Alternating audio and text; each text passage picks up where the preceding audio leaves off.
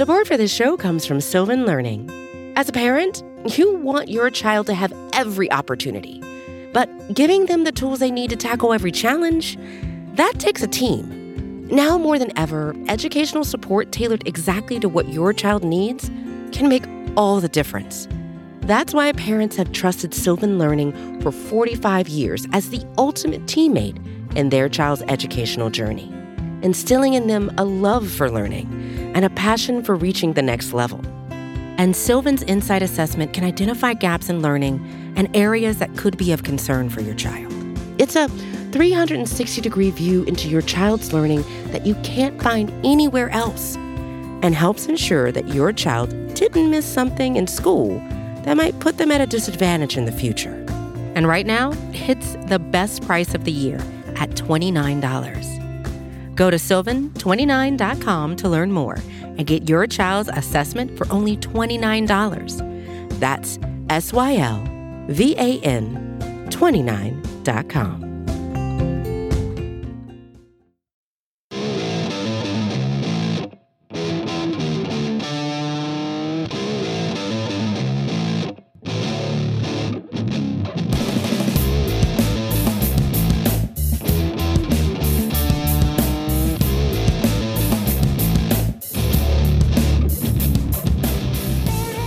Hello, everyone, and welcome to episode 423 of the Battery Power Podcast. I am your host, Brad Rowland, coming to you on a Wednesday evening in the aftermath of Game 3 between the Atlanta Braves and the Philadelphia Phillies, and the end result was a pretty hideous one, a 10-2 loss for the Braves in Game 3. They now trail 2-1 in the series, and I'm joined this evening by Scott Coleman. Scott, I don't even have a quip to open the podcast.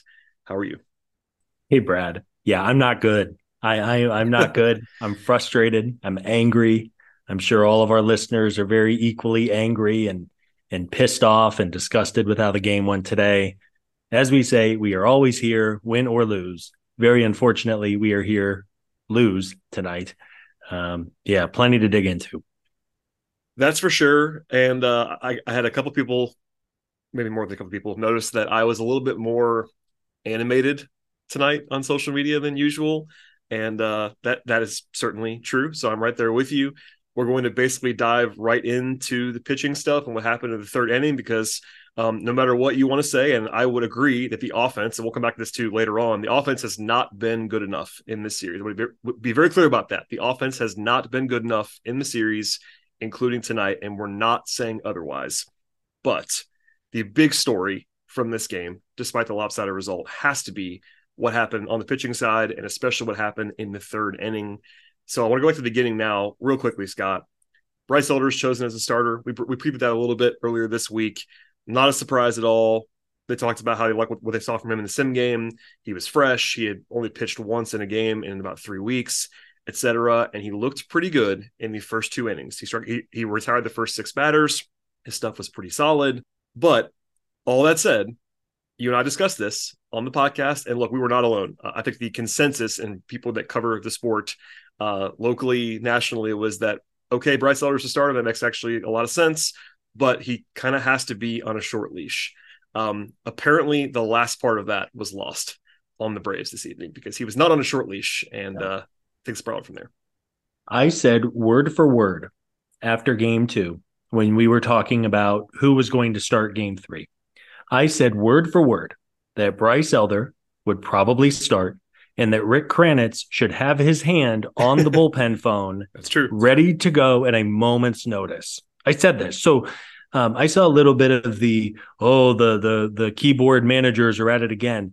Listen, man, when you can see these things coming, like when you can see the avalanche coming and then you get covered by the snow, you can't look around and go, well, who could have seen this coming? I didn't know this was going to happen.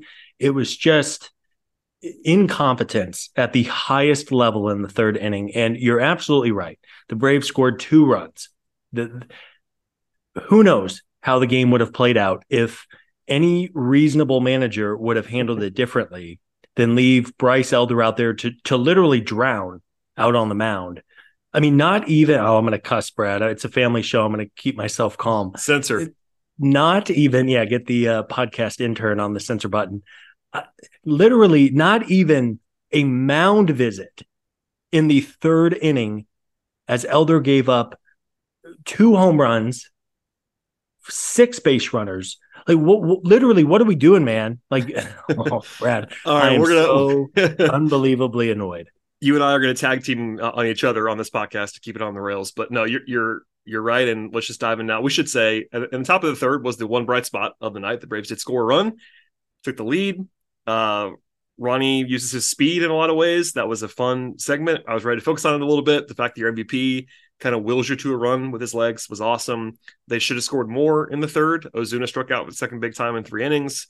All that said, let's just go through the blow by blow in the third. And there is a lot to unpack here. So if you are new to the podcast, this is more of an old school playoff episode. The first 2 games, honestly, there weren't that many like decisions to analyze and all that stuff. But this one, there's plenty to get to. So you reference it. The leadoff home run by Castellanos. Look, that's okay. Things happen. I tweeted this tonight, but in my, I don't want to say profession, I cover sports semi-professionally. I get paid to cover sports and have for a long time. And I've noticed along the way that like player performance and results and stuff like that doesn't really bother me anymore as much. Obviously, I want the Braves to do well, but the ups and downs and like what really makes me mad is not like performance. So like Elder getting up a home run to Nick Castellanos is a good hitter. It's fine. I mean, it's not great, obviously. By the way, that was his 3rd consecutive home run against Elder, which I didn't know until tonight. He bombed twice off Elder in September in back-to-back plate appearances, and then he did it again today. Yeah, the Braves can't get Nick Castellanos out. They cannot. That aside, let's just start here. At a bare minimum, Scott, my note was the following. When he allows a home run, going back to the short leash conversation that I'm sure we'll return to during this podcast again, once Elder shows some cracks, which obviously a home run is a crack. It's one pitch in some respects, but it's a home run. And again, this is a guy who has not been very good for about 3 months now, and that you agonized clearly about even starting. They didn't announce a starter until this morning on Wednesday. You would think that someone would get up in the bullpen at that point. And if not, then Scott, Brandon Marsh ripped a single hard the next plate appearance. So again, at a bare minimum, again, you would think that someone would get up and start warming, which is going to be a recurring topic. Elder did get 2 more outs, but then Trey Turner got on base, and now there's 2 guys on for. You can debate on how good Bryce Harper is. I would say this: Bryce Harper is one of the 5 guys in all of Major League Baseball that I would not want to see in that moment against Bryce Elder. Yeah, 5. He might be top 3. He might be number 1. I have no idea. But, I mean, one of the best left-handed hitters of his generation, potential Hall of Famer, great in the playoffs, just a terrifying spot, huge home crowd, all that stuff. I mean, I have the tweet receipt to prove it about how I literally had said I would, before the plate appearance, that I had been dreading this moment for 2 days. Elder facing Harper in a big spot was like the actual nightmare. And then it's an incredibly high leverage moment. And again, as a reminder, Elder had already allowed 3 hits in the inning, including a home run. And again, the entire process that we outlined and that we kind of thought the Braves were going to follow based on their reticence to even start Elder was that he was going to be on a short leash. We all saw it coming. You mentioned it. And of course, Harper hits the ball a long way. And in the blink of an eye, it goes from 1-0 to 4-1.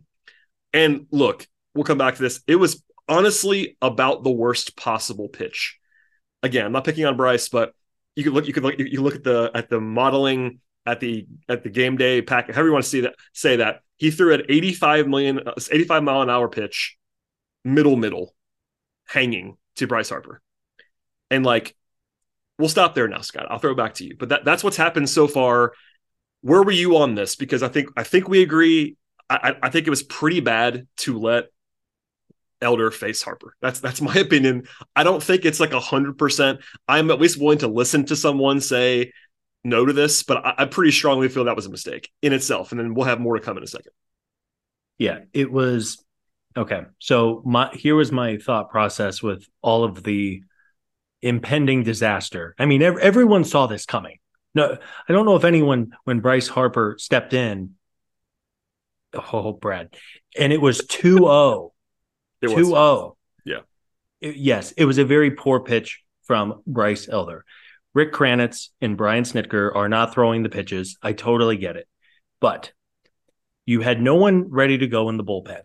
In real time, it was about 11 minutes from the time that Castellanos homered to the time that Harper stepped to the box. 11 minutes. And nobody thought, as everything was transpiring at one point, to get Brad Hand up, who was on the roster only to face lefties. And I know he gave up the home run a couple innings later, but just because he gave up a home run in an 8-1 blowout doesn't mean he's going to give up the home run there. So you have no one ready to go in the bullpen. Get anyone up, by the way. It doesn't have to be Brad Hand. That's sort of a different discussion. I'm with you. That's what I would have done. But I am open to it being someone other than Brad Hand. I just feel like there cannot be a world where there's nobody throwing. And by the way, we're not just going off the cuff here. Snit confirmed after the game that they didn't even think about getting anybody up. That's it. I'll come back to the quote later. That was a reference that he admitted on the podium. They weren't even really considering getting someone up at this point, which is just it breaks my brain, honestly. But there you go. Yes, it is. It is mind numbing. Among all of this, Rick Kranitz sat in the dugout and never once thought to go out to the mound. Travis d'Arnaud never once thought to go out to the mound and give Bryce a mental breather. I mean, every time the Braves get a base runner on, I swear the Phillies pitching coach walks out to the mound to have a little powwow. There was not a single mound visit. And maybe the most frustrating part of it all was you had a base open to walk Harper. This actually was under discussed. I did not think about this a lot. I briefly I think this is actually getting a little bit lost, and I'm glad you're bringing it up because it was not top of mind for me. But they could have walked him. They really could have. They could have walked him. Then you're facing Alec Bohm, who solid hitter. Don't get me wrong. It's not like you have the pitcher on deck, but you have Alec Bohm on deck, bases loaded, 2 outs. Why on earth would you pitch to Bryce Harper, who I agree completely. I mean, I think pound for pound, Bryce is a top 3 hitter on planet Earth. He has always killed the Braves. What the hell are you doing pitching to him there, man? Especially by the way, if we'll lay out the quotes later, but Snit seemed to want more bulk from Bryce Elder, and that seemed to be like a motivating factor, which I don't agree with that with that premise even. But let's say you step into the brain of Brian Snitker for a second and say, we want to get more innings out of Bryce tonight, even with a full available bullpen. A way to do that would be to, like you said, walk Harper if you wanted to, especially when you're down 2-0. Like if you want to say, if you want to pitch around Harper and not just intentionally walk him, I'm totally fine with that. Pitch around him or whatever. But like, don't throw him a middle hanging breaking ball. But Alec Bohm is right-handed.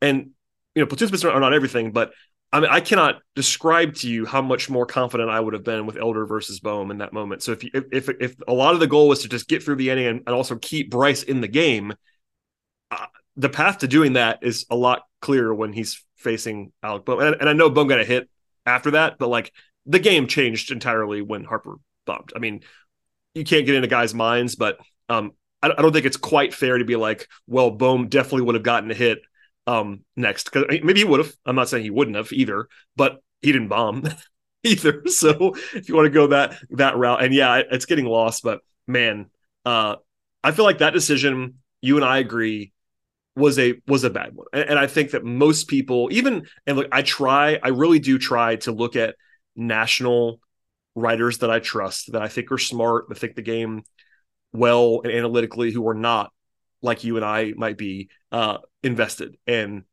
wrecked by the results. And basically everyone that I read, I don't think I saw really anyone say that they agreed with the decision to stay with Elder against Harper. So that's anecdotal. I'm not trying to appeal to authority too much there, but like, we think that, people that don't cover the Braves think that are kind of following stuff closely. That was a mistake. I don't have too much more to say on that. We have more to come. But like, anything else you want to add on the Harper choice? Because there's more here. There are layers everywhere. No, I mean, please tweet me, Scott Coleman 55. If anyone has a good reason to pitch to Bryce Harper there with Alec Bohm on deck, I would genuinely love to hear it. Maybe you'll change my mind. Oh my gosh, Brad, it's just mind numbing. There you go. Okay, so I'll try my best. We'll go beyond that. Now, this next part is the part that actually sent me into a different realm of understanding mentally. Once Elder gives up the home run to Harper, and again, it was not a situation where Harper hit a great pitch by Elder over the wall. It was a terrible pitch. All due respect to Bryce, awful pitch. Everyone agreed on that. He stayed in the game. And that is indefensible, in my opinion, much more than even letting him face Harper. And we find out after the fact, and I guess maybe during, if you were in the building and could see this, we don't have access to who's in the bullpen at all times from home, but there was no one warming in the bullpen. Not only did they not take him out, there was no one warming in the bullpen, despite, again, he allowed a home run and then 2 more hits before facing Bryce Harper. You laid it out. It was more than 10 minutes before Harper even came in the box. Then Harper homers. There's still nobody up in the bullpen. Someone finally gets up at that point in time, but he faces 2 more batters. That is indefensible. And of course, it's a hard hit single and a walk. And those guys later on in the inning come around to score. And we can debate on how much it would have affected things. Again, they lost by 8 runs. We do understand that. But 4-1 versus 6-1 is a big difference. At this point, and again, it's the 3rd inning. And while the offense has been brutal in this series so far, this is supposed to be the best offense in the league. So being down 3 runs, the game is not over, as we saw in game 2. Being down 5 runs, is it over? No, but 3 versus 5 is a big gap. And like that part to me was probably the single thing that I just could not wrap my head around, was the combination of nobody being ready to come into the game and just the reality of Elder literally giving up 2 home runs, 2 additional hits, and then still being in the game to face not 1, but 2 batters after that. That is just, honestly, just breathtaking. I cannot, I'm sure we sound like crazy people on the podcast, and I'm totally fine with that tonight, but that sequence, and look, the way that Steven said it is great. Our colleague, Steven Tolbert, said this, and I could have said it better myself. The reality that Bryce Elder was in the game tonight after 2 days of consternation about him starting long enough to even have the possibility of 6 earned runs being charged to him. And yes, he left the game after the first 4, but it is really difficult to wrap my mind around the fact that he would ever have been allowed to have that possibility happen. There is no scenario where Elder, on a short leash, like we talked about, should have ever been in a position to be even charged with 6 runs. That means that he would have had to leave the game having given up at least 3 with the bases loaded. That's the most kind scenario, to have a situation where Elder could be charged with 6 runs. And it wasn't even that. That was the kind scenario. He had already given up 4 and then had 2 more base runners. That just can't happen, man. It can't happen when you have your full bullpen. This is a series. We were talking about this for literally 2 months, Scott, you and I, on this podcast, about how much rest there was going to be in the NLDS and how it really freed up the bullpen to be aggressive. And they had these 2 starters who are awesome. And the only game they don't have that is game 3. But guess what? They have 2 off days in the 3 days before game 3. So they have the entire bullpen available. They can empty the clip. And this is even before the Morton injury. But anyway, even more so now. Everybody's available. Everybody's fresh, other than Strider and Fried. The whole team is available. And Bryce Elder is allowed to give up 6 earned runs. Yes. 6 runs. And the cherry on top here is bringing in Michael Tonkin in a 4-1 game, man. This is the next step. Michael Tonkin, and I don't want this to – Michael Tonkin is not the reason the Braves lost this game tonight. I agree, yes. And Michael Tonkin has given this team really good innings, especially early in the year. But in the second half, Tonkin's ERA is upwards of 5. Well, it's very similar to Bryce Elder, honestly. Both these guys had huge regression. That's just what happened this year. Perfect comparison. Yes. So maybe I'll do this now. This comparison, this parallel between games 1 and game 3. Okay. Let's set the stage here. Game 1, Phillies are in a bullpen game. They've been known it's been a bullpen game for days at this point, just like the Braves knew today was a bullpen game. Ranger Suarez starts. And by all accounts, he was going to have a short leash, just like Bryce Elder was supposed to have a short leash. Through 3 2/3 innings, Ranger Suarez had been nearly perfect. And in the 4th inning, with 2 runners on, 2 outs, with the Phillies leading 1-0, which is the exact same score that the Braves had of a lead today. Rob Thompson, who was a very good manager for the Phillies, Rob Thompson comes into the game and pulls Ranger Suarez. Now, it was Suarez himself looked surprised, bummed. He didn't want to come out of the game. But when you have your entire bullpen available, why on earth would you, A, let your starter go and face in a bad matchup? And B, why would you bring in the worst reliever in your bullpen when you have a bullpen game going? Rob Thompson brought in Jeff Hoffman, who was one of the best right-handed relievers in baseball this year. And Brian Snitker goes to Michael Tonkin, who has been a upwards of 5 ERA for the entire second half of the year.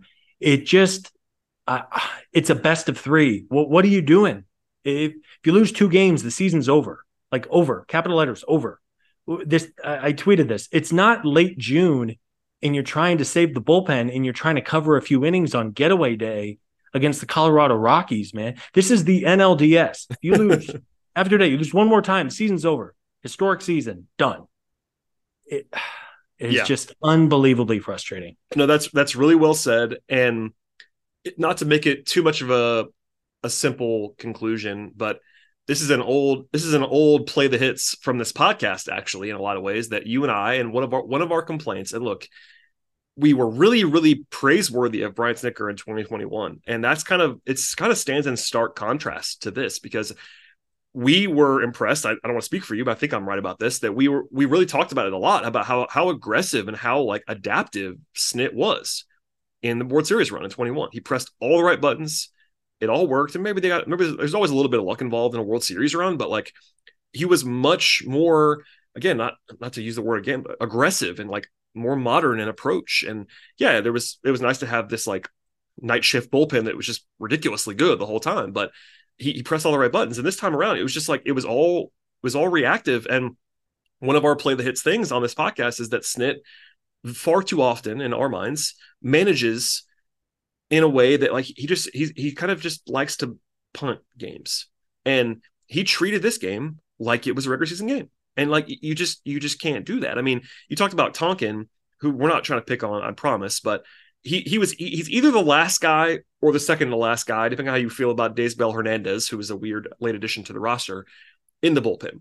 And if Tonkin had come in and it was already 6-1 in a clean inning, I would have not said much about that. Like, it would have been like, okay, it's either him or Smith-Shawver. You want to eat some innings. I totally get that. You're down 5 runs.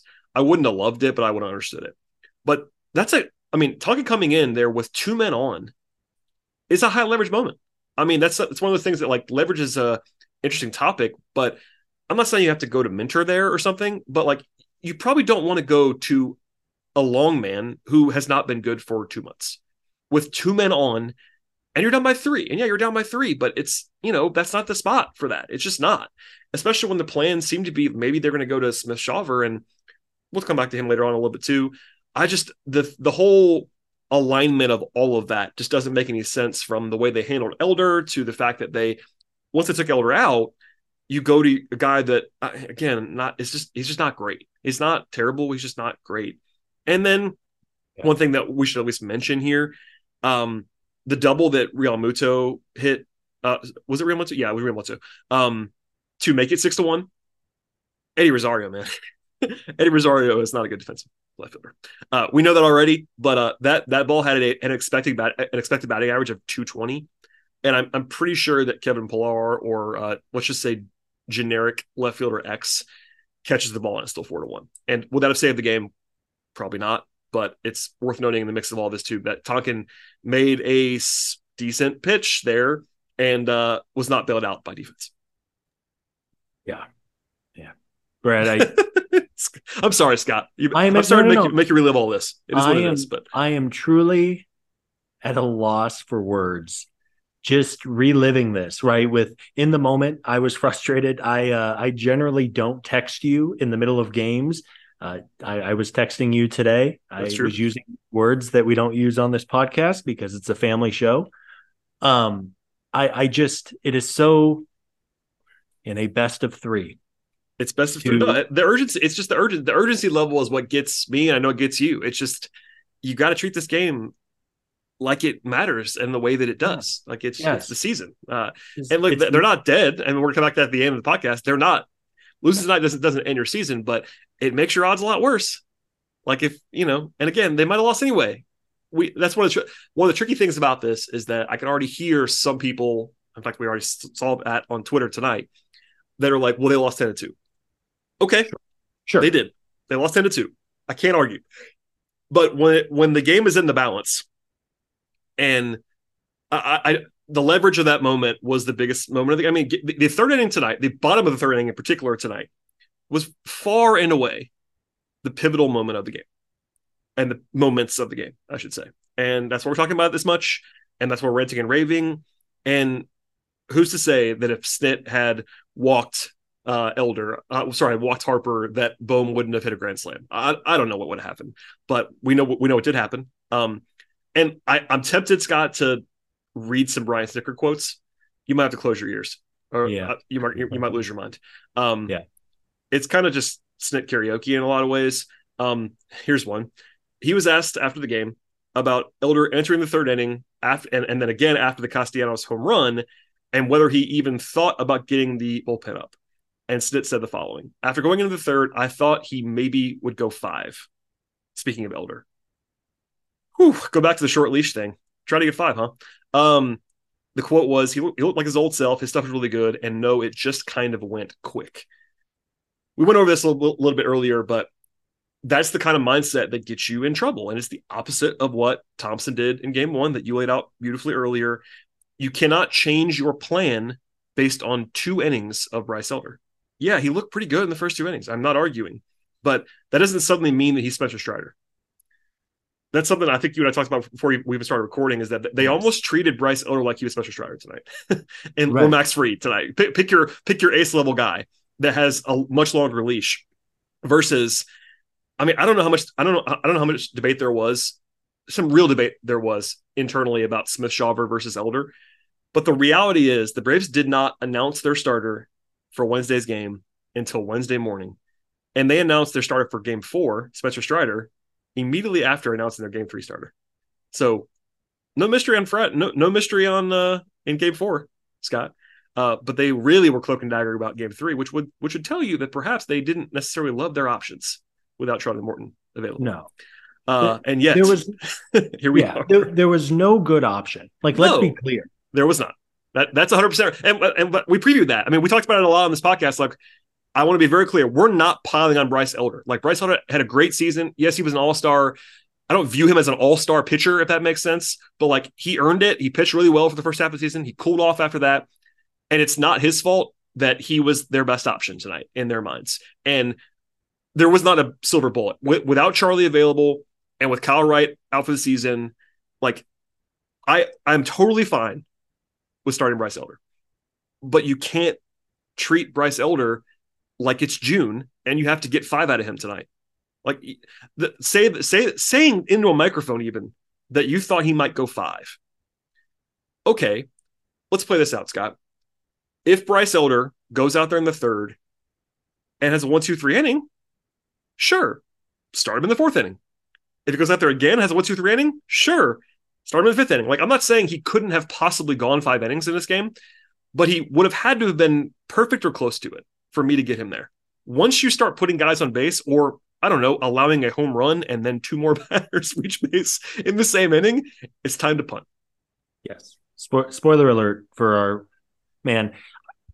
I like Brian Snitker. Me too. By all accounts, a beloved figure in the organization. He's been around for 40 years. He is. You will not find a singular person around the organization who will say a bad word about Snit. But baseball games change fast. And this is multiple years now that he has refused to adjust on the fly. Like, everyone always gives Gabe Kapler crap for how he manages games. and because he's a little unconventional and how quickly he will pull pitchers or tap into the bullpen or play the matchups or trot out to the mound and talk to his pitcher 5 times. But That's how playoff games need to be managed. You can't manage it like it's June 15th against the Rockies. Sure, maybe you thought you were going to get 5 innings from him, but just because he pitched well in innings 1 and 2 doesn't mean you leave him out there to the wolves in the third. I have the money quote there. To your point, I have the money quote. This is from Snit. Quote, I mean, it was the third inning of a game with a lot to cover on the back end of it. End quote. Hey, Snit, your whole bullpen's available. Everyone. It's a playoff game. I know you play tomorrow for the first time in the series. There's no update tomorrow. But if you, guys can pitch 2 days in a row. Like there would have been nobody unavailable tomorrow unless they would have had to go long today. It's just that, and I know that talking into a microphone, I don't always love attributing specific sentences in a press conference as like the gospel that the guy meant, because I've been at press conferences, like guys just say things, and I'm not like saying this is exactly what Snit thinks, but like he really did kind of just brush it off as if it was like a normal thing that happened. And like that watching, I encourage people to watch it as well. It's available. Bally tweeted it out.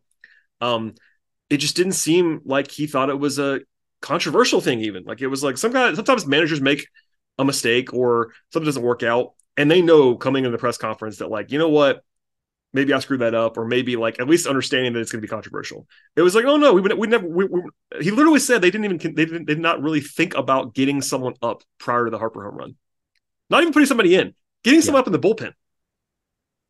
It's like, oh man, okay. What are you doing? I don't know. I mean, one more on this before we move on from the quotes. He also said that he wanted Tonkin in part because, quote, he's the guy that can get loose quicker of the options versus like Smith Shawver or something like that. Whew, that's not a good quote. And also, like I said it once before, but it stood out to me again in that segment of the press conference that that's not how he managed in 2021. And look, while you were saying the thing a minute ago, I was reminded of this too. Like, we used to be harder on Snit on this podcast. I will raise my hand and admit that. I think you would as well. I know Eric probably would back in the day. Yep. I can't remember the last time that we went at Snit like this on a podcast. Like, this is not like something we do all the time now. I mean, we'll nitpick things and stuff like that, but like even last year in the playoffs, like there were controversial things he did, but we didn't. I mean, we're going on 30 minutes now, and like we could keep talking about this. I got more. I'm going to stop at some point soon, but we don't just do this for fun. Like this is. I want to get the point across that like I am uniquely bothered / annoyed / genuinely perplexed by the way this was handled, and that's why it's you and I kind of repeating ourselves and doing all that stuff. Like I think we're just kind of at a loss, maybe. I don't know. Yeah, I mean they had 48 hours after Game 2 to come up with a strategy, just like the Phillies and Rob Thompson had for Game 1. They had a strategy and they followed it to a T, and they stole Game 1. Despite it being a bullpen game against one of the best pitchers on planet Earth, they had a plan and they executed it. What was the plan today, Brad? I thought the plan was going to be Bryce Elder on a short leash, and then apparently that was not the plan. Me too. I think a lot of folks listening would probably agree. Just there's still 2 games left. The Braves have to win Game 4, and they have to win Game 5. They are going to send Strider and Fried to the mound. So that's how you would want the season to set up if you're trying to stay alive in a true must-win back-to-back scenario. But man alive, I mean, I guess the bright side is because of the way Snit managed today, the good pitchers in the bullpen. I mean, he pitched most of the not good ones today. I mean, literally everyone, all the top, 5-6 guys are all available, are all totally fresh, 2 days plus off. Right. So yeah, if you want to get around to the bright spot, that might be it. Are we done with this segment, Scott? I think we have to be. Mercifully. I think we have to be. The rest of the game, it never got closer than 5. Harper's home run. And look, we already praised Bryce Harper. He doesn't need a lot of help. And both home runs that he hit were just on, uniquely terrible pitches. The Brad Hand pitch was, again, middle, just completely hanging, terrible pitch to Bryce Harper. Oh, God, Scott. You know what we got to do? We have to at least talk about the stare down Arcia thing for a second. Yeah. So I'm sure everyone knows this by now. It was all over the broadcast. And I was actually surprised how much attention it got. But it's newsworthy. I will admit there's some debate about that. I think it's newsworthy anyway. Fox Sports reported that Arcia repeatedly in their reporting said, "Attaboy Harper," and was like kind of laughing after game 2. Of course, Bryce was doubled off to end the game. And that was in the clubhouse. That all happened yesterday into today. And during both of Harper's home run trots, he very purposefully, in a way that Bryce Harper does, and as a man with some attitude, stared down Arcia. And it was caught by the cameras and discussed on the broadcast. And when he did it again, it was obviously not a huge. The first time it was like maybe you could talk around it. And then he did the exact same thing on the second one, and there was like no hiding from it. He even admitted to it on the podium tonight.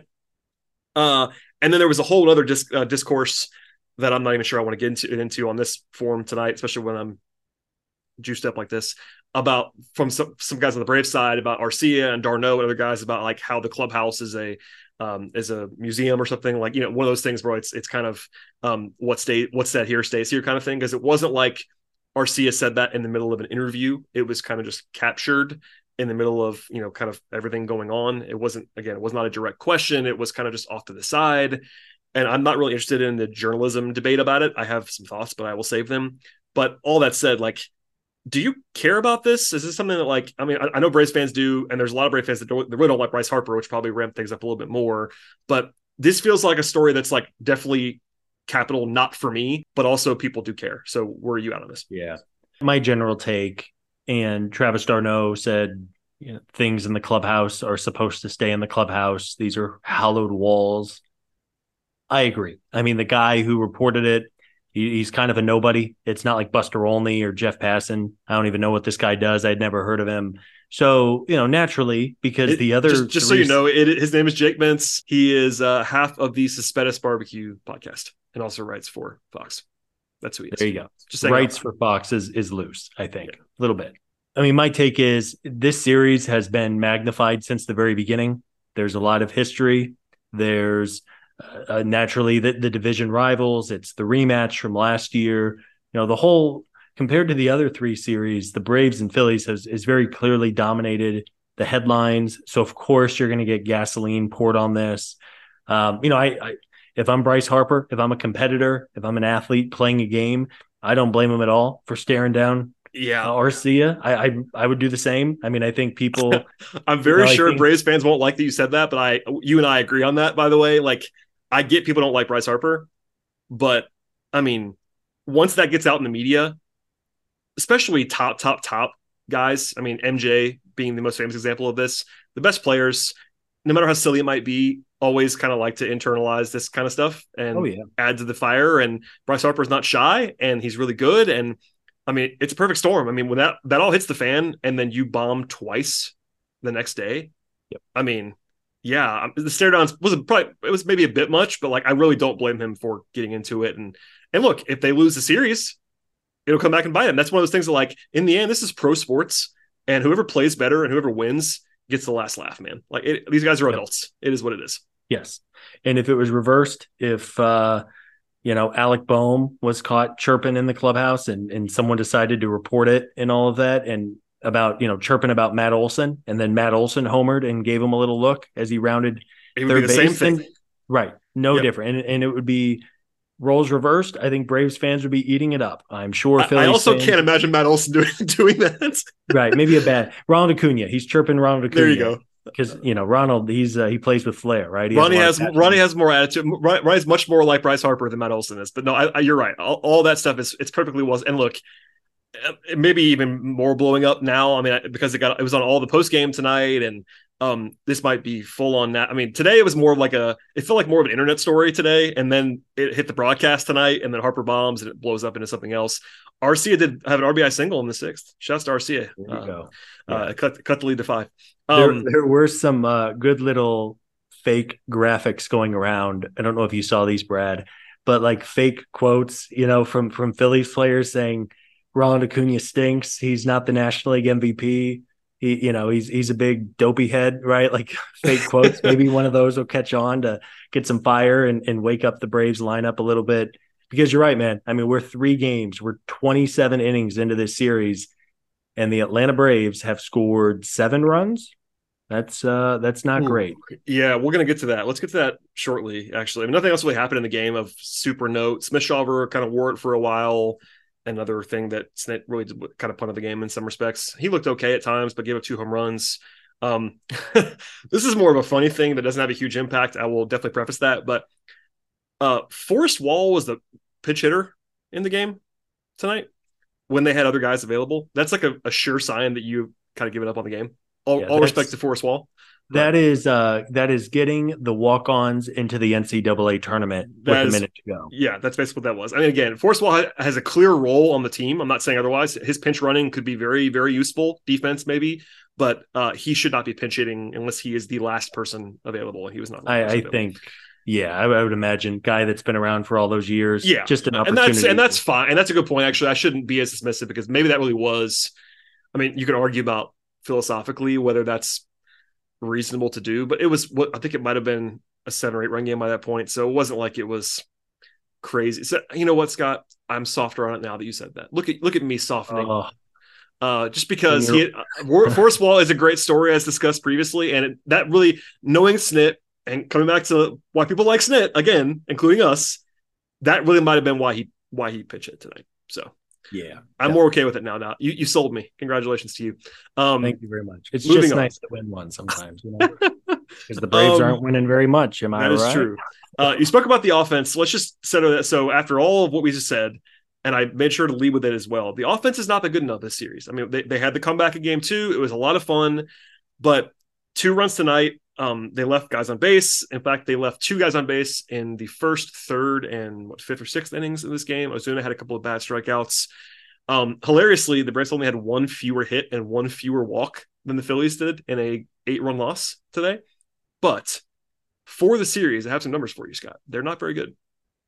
The team, and this is a team that led baseball in basically everything offensively, including a baseball record slugging percentage.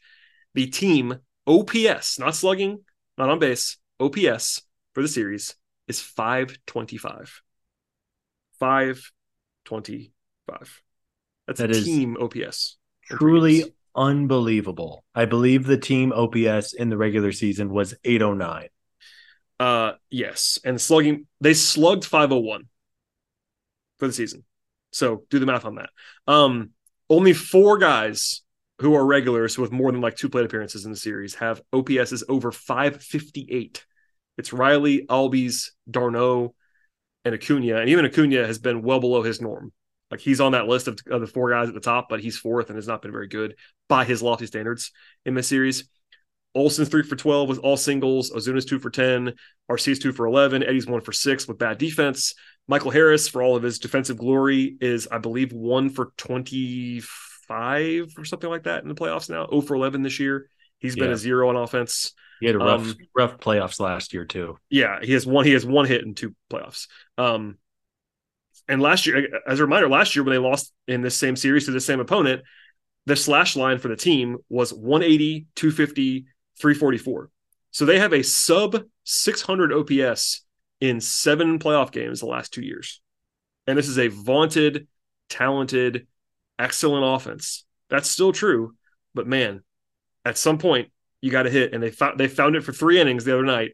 But man, all the other stuff is fluff and interesting. And I still stand by what we said earlier about how that was the most high leverage, interesting thing to talk about from this game. But they have to score runs. Maybe they can win 2-1 with Strider and Fried on the mound in game 4 and game 5. But that's not what this team's supposed to be. This team's supposed to mash you. They averaged almost 6 runs a game this year, and they are not scoring. Yeah. And, looking back in the first inning, both Riley and Olsen had little bloops or dinks to nowhere. And it ran through my mind. I said, you know what? Maybe the Braves are about to get one of those BABIP games where they just hit a bunch of bleeders to nowhere and win with it. They did not. He had a brutal strikeout there from Marcell Ozuna. And then 2 innings later, same setup, 2 runners on, 2 outs.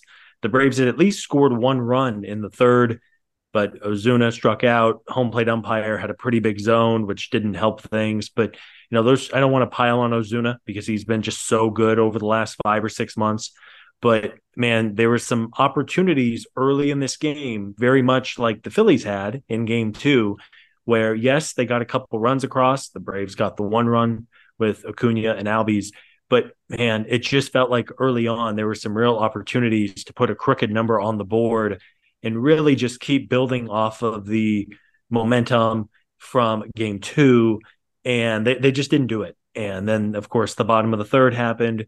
The game was maybe not technically over, but I mean, just to be down 6-1 in that ballpark feels like a mountain to climb. And just, just frustrating really from first pitch, just with the opportunities the Braves had. And then, of course, the very, very frustrating pitching management that we have ranted about for too long at this point. Yeah, some good parallels there on offense only between Philly in game two and the Braves in game three, where they had a bunch of chances and just didn't capitalize on them. And the Braves needed to capitalize on them in this game. Would have been maybe different.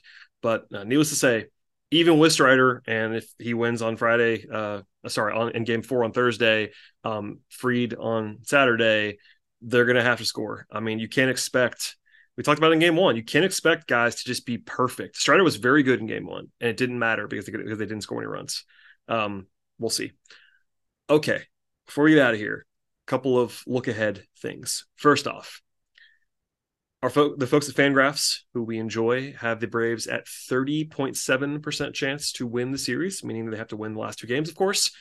And the betting market is in a similar range. They have the Phillies at minus 250 or so to win the series at FanDuel and DraftKings, etc. Scott, does that seem high or low or about right to you? Because basically what that means is that the Braves might be slight favorites in both games if you do the math on that. But, of course, Atlanta has to win twice, and Philadelphia has to win once, and that is not good math. No, it is not. Man, just in my heart of hearts, maybe it's delusion, Brad, I still feel like this team is going to somehow find a way to win. Baby, we're going to end positive. We love to see it on this podcast, Scott. We love to see it. It might be delusion talking. It was a long day. I'm tired. I'm sure you are too. It sounds right. I mean, the odds sound right. Of course, the Braves are going to have a chance once again in game four. Strider, who pitched, I thought, really well in game one against Ranger Suarez. Hopefully, that Philadelphia is going to have a game plan for Suarez tomorrow with their bullpen. I mean, they also didn't really tap into their big guns tonight out of the bullpen. So, it's not going to be easy, but I think the Braves have a chance. I mean, if tomorrow was like Zach Wheeler against another bullpen game, I'd say, you get the thank you fans graphic ready to go on the Braves Twitter, and we'll see everybody in the offseason. But they have Strider. That's who you would want to have the ball. I know he and Max, there's probably a debate on who is the better fully healthy pitcher. But you have Strider against Suarez and the Philly bullpen. God, let's hope, whether it's some maybe the bats come alive, maybe they get some lucky bounces, maybe Philadelphia finally cools down a bit offensively. But overall, man, it's crazy to say that they could be a game away from elimination after how special of a season this has been. We agree. My pre-series prediction is officially dead. I had Braves in 4. That can no longer happen. Yours is still alive. Braves in 5. So hopefully you'll be right at the end of this thing. Strider is on full rest. That's a nice situation to be in. It's a game one rematch in every possible way. I'm not going to make you do this, Scott. We could talk about whether they have the same lineup as game one. Can you imagine they go back to that lineup again after all that talk? Because it might happen. It might happen. We'll see. We'll find out. We'll find out on Thursday morning sometime. But everyone should be available behind Strider as well. And I mean, if you thought, obviously Strider is much more high pedigree and better than Elder, longer leash for obvious reasons. But the season is over if you lose tomorrow, and you have a day off on Friday. So if Strider doesn't have it, I'm not trying to wish that on anybody, but if he's not his best, they need to be aggressive. They need to be aggressive with the bullpen because everybody, as we talked about before, all the good guys, Minter, Iglesias, Jimenez, Pierce Johnson, all those guys are available and have not pitched in 2 days or more. So that should be something to see. Suarez has been confirmed as the starter for game 4 for Philadelphia as of tonight as well. So we will see on all of that. And the Braves are, just for the record, favored in the betting market in this game, presumably because of Strider versus Suarez, because the game's in Philadelphia. But that is an advantage, and the Braves have the better pitcher, and we'll see. Last thing, Let's hope they show up, Brad. Yeah, let us hope. We do not know the start time officially as we record this podcast, as you just helpfully told me in the notes. The Diamondbacks currently lead the Dodgers as we're recording this 4-0 in the 5th inning. If the Diamondbacks win that game and sweep the Dodgers, which, by the way, that is a wild result. If they sweep the Dodgers, which might happen, then the Braves game is the only game on Thursday. And that means the game is going to be at 8:07 p.m. Eastern. If the Dodgers come back and win, then they play again tomorrow, which means the Braves go back to 6:07 p.m. So keep an eye on the start time, wherever you may be, Twitter, MLB.com, however you find that. If the Dodgers win, 6:07. If the D-backs win, 8:07 for the Braves Eastern time, which means 3:07, 5:07 for our friend Scott out in the Pacific time zone. Keep an eye on that. And then if we need to get into game 5, we will. We'll leave it alone for now. It'll be freed, presumably, and hold on to your hats at that point in time. One more note. It will not be Scott and I on the show after game 4, which may be a good thing because Scott and I are only 1-2 in the series so far. Yeah. I don't know about you. Maybe we're the problem at this point. No, maybe we are the problem. Isn't there a Taylor Swift song? Something like that. But yeah, there's going to be a show. Let me say, there's going to be a show. I believe it's going to be Sean and Steven, but there will be a show. If something happens and I have to record at 2 a.m., there's going to be a show. But Scott and I both have work commitments previously scheduled that are not movable on Thursday. Doesn't matter. We do have other lives. This is not a full-time job. So apologies on that. But we will have a show. I promise you that from the bottom of my heart, there will be a show before Friday morning, win or lose. And subscribe to the podcast. You will find it in your feeds and all that fun stuff.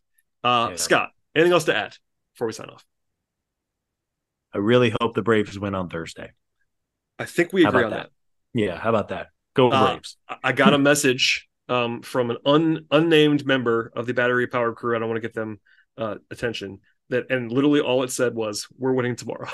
So I stand by that person, and we will see what happens. But yes, there will be a show. Stay tuned for that. If there is a game 5, I think Scott and I are going to be here. I don't want to promise Scott something, but we'll come back. At some point, you will hear from us. If the Braves happen to lose in game 4, Scott and I will do a post-series at some point. I don't know what's going to be the next day or like that, but it'll be at some point. We'll come back. And if you're a new listener to the podcast, we should always say this. If for some reason the series ends, we podcast all winter. Like, we don't go away. Some shows go away in the off season or really slow down. We slow down a little bit, obviously, but we do shows like pretty consistently. So if you like the Atlanta Braves and chatting about them, listening to us talk about them, it's a good time to subscribe to the podcast because the train will roll along, win, lose, or draw on this podcast. Folks can find Scott where? Scott, plug yourself before we get out of here. Fans can find me in the mental ward because of tonight's baseball. No, I'm maybe I'm like half joking. Scott Coleman 55 on Twitter /X. Please be sure to check out the site batterypower.com. Chris Willis and all of the writers for the site do a great job. Plenty of coverage. Let's hope that there are still many games on the horizon. And Brad, maybe we'll get together on Saturday for a game 5. I sure hope so. I'd be willing to take some time on my Saturday evening to talk about what would be a high stakes game 5. But either way, it's been a really great ride. Always, I think, therapeutic to talk one out with you after a game like this. And let's hope the Braves find a way to win. We would enjoy a more positive podcast next time around. But one more time, please subscribe to the show. Auto download, click around, download multiple times, tell a friend about the podcast using Apple or Spotify or Google Podcasts or anywhere you get your podcast. We should be there. Ratings and reviews appreciated. Read batterypower.com each and every day. And we'll see you all next time.